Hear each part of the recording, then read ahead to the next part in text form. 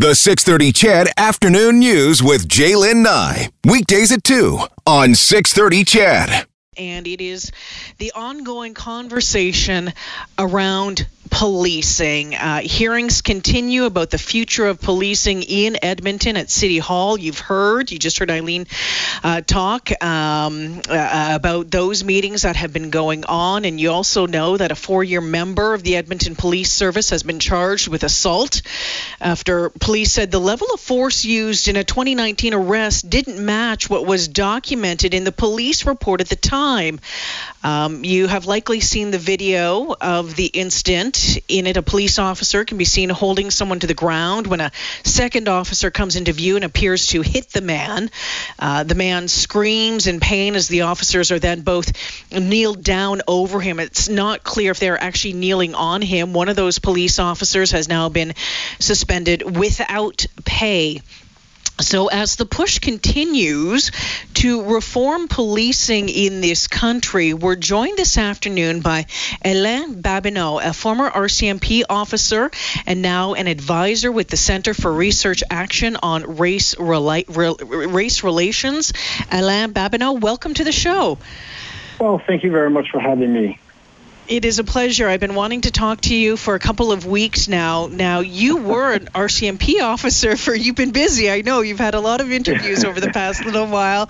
You were an RCMP officer for 27 years.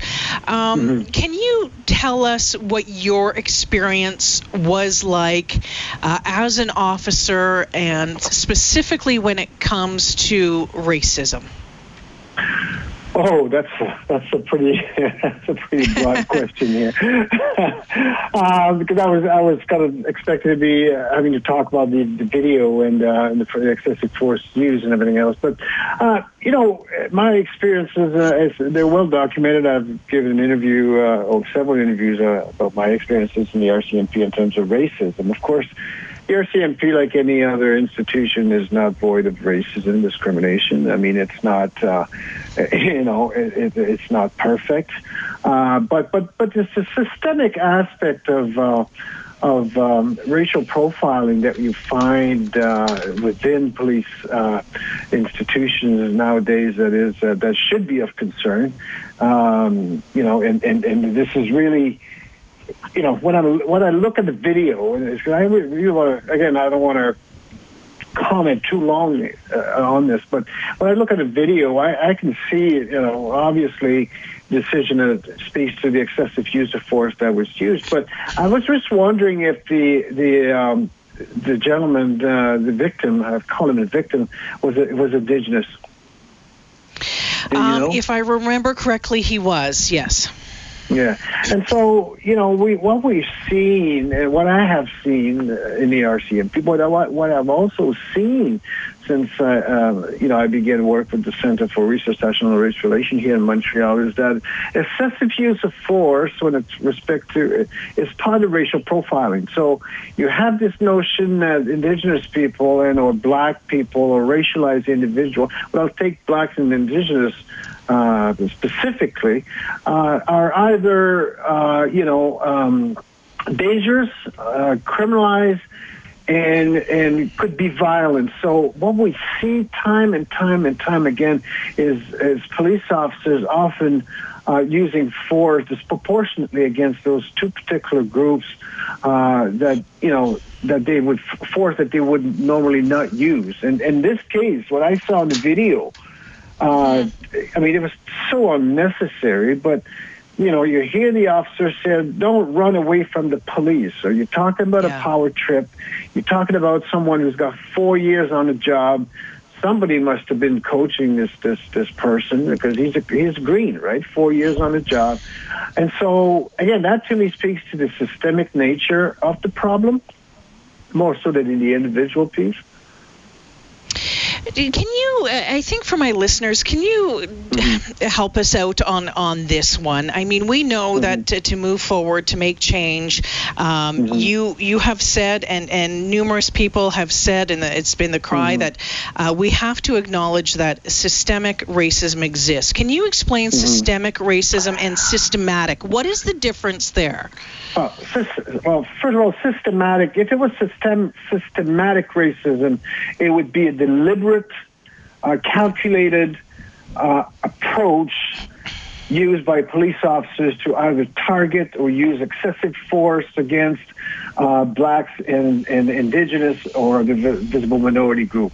That is not my experience within policing. So there's no systematic marching orders given to police officers to go out there and abuse racialized individuals. Now, systemic is basically it's practices, methodologies, ideologies, and so on and so forth that becomes part of the way of doing business within the police organization, so much so that it become almost unconscious. You know, people are doing it because they've been taught, because that's the kind of the narrative that's been made part of the institution as a whole. So those are the two differences. One is very calculated and deliberate. The other one is it's people don't even think about it anymore. They're just doing it. In this case here in Edmonton, with the Edmonton Police Service, with that video that we talked about off the top here, it is interesting to see that police officer has been suspended without pay. It seems in years past it would suspended with pay, but without pay seems to be a big step. Yeah, for sure. I mean, that's rare, but that's a decision for. I'm not 100% familiar with your complaint system in Alberta. What I could glean from checking online was the fact that the people can actually report to the police service, complain to the police service, and then it's being investigated at their level. And then if people are not happy with the decision, they can appeal it to the Law Enforcement Review Board. That's my understanding. So in this particular case, obviously, and again, it speaks to the use of cameras, right? So if this incident had not been recorded, and I'm not sure whether this was a stationary camera or this was someone that recorded the incident, but if this had not been recorded, this would have gone on as an unreported event. It's very unlikely that this person, it might have been, someone, I'm not sure if this was a street person, indigent person, but more than likely they may not have reported this incident. So it would have gone on unreported, and, it would have been business as usual. Mr. Babineau, you have long pushed for the use of body cameras by police services. You have you argued, you've said that they're an essential piece of equipment for policing in the 21st century for a couple of different reasons.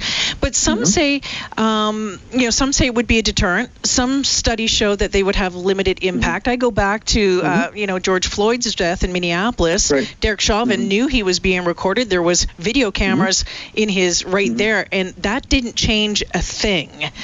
Why is it that you believe that body cameras would make the system better?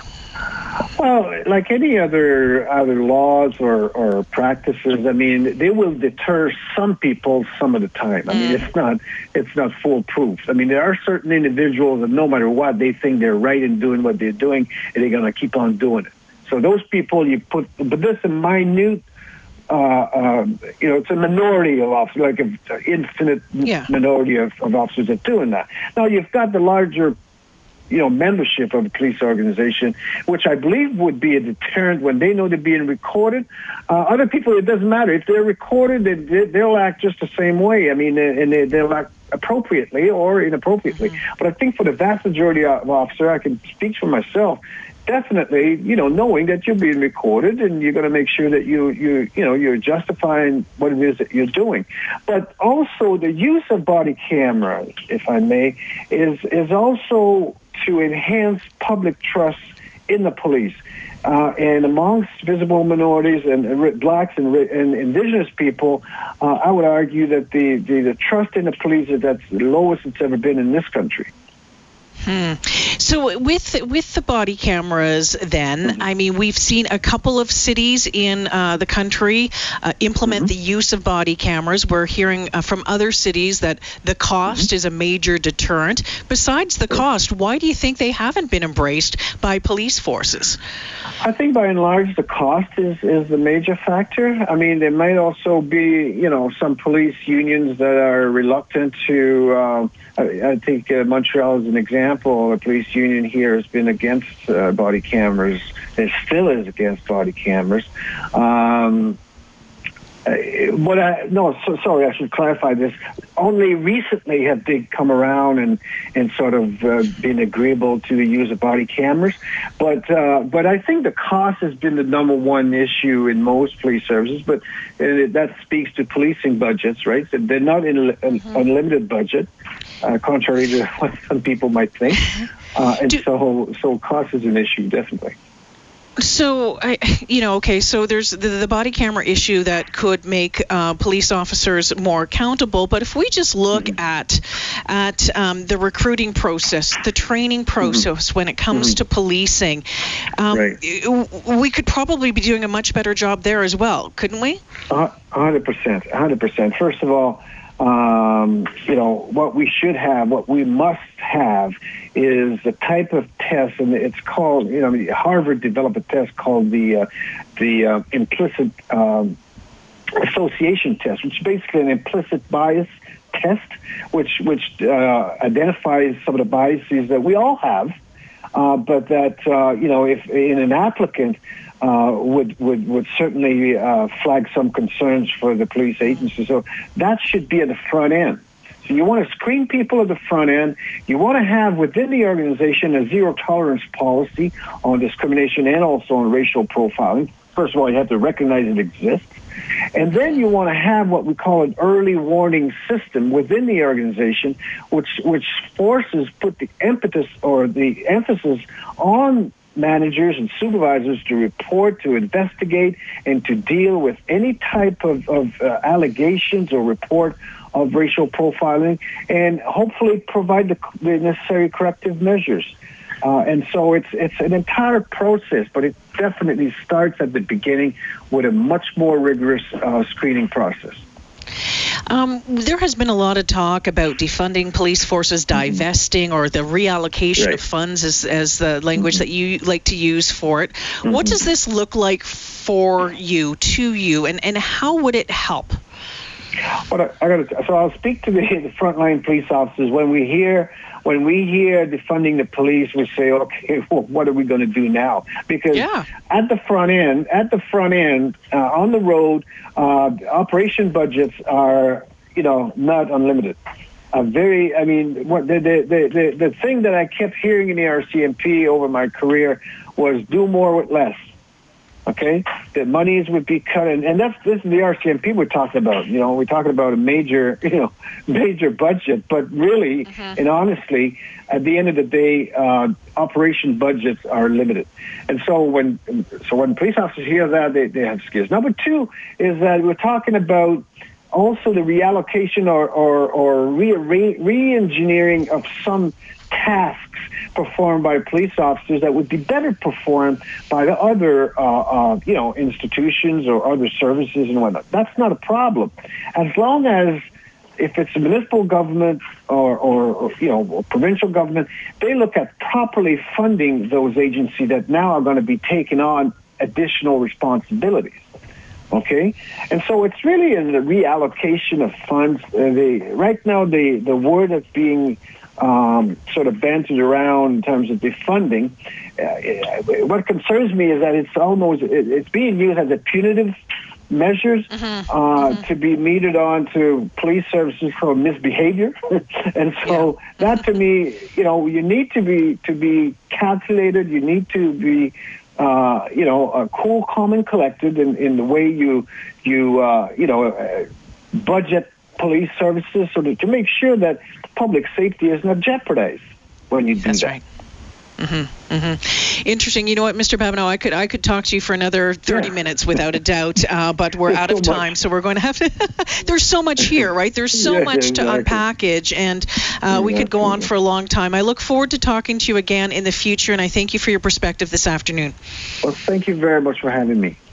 You take care. Take care now. That's Alain Babineau, who is a former RCMP officer, 27 years, is now an advisor with the Center for Research Action on Race Relations. It's been interesting to read about his experience as a black man in the RCMP for as many years as he was, but also the work that he is doing now and kind of shining some of the spotlight on what he believes needs to be done and how that can be done. A fierce advocate of the use of body cams for police officers, and we've heard the Prime Minister push for that. We've heard him say that he has talked with the RCMP Commissioner, Brenda Lucki, about it as well. We know Calgary has body cams. Edmonton Police did a pilot project a couple of years ago saying that right now that cost is still a big hindrance on that front. What are your thoughts when it comes to body cams? Is this something that you support? Is this something that you think, yes, this is worth the money, this is worth putting some money towards and having our Edmonton police officers, our RCMP, maybe our peace officers have body cameras?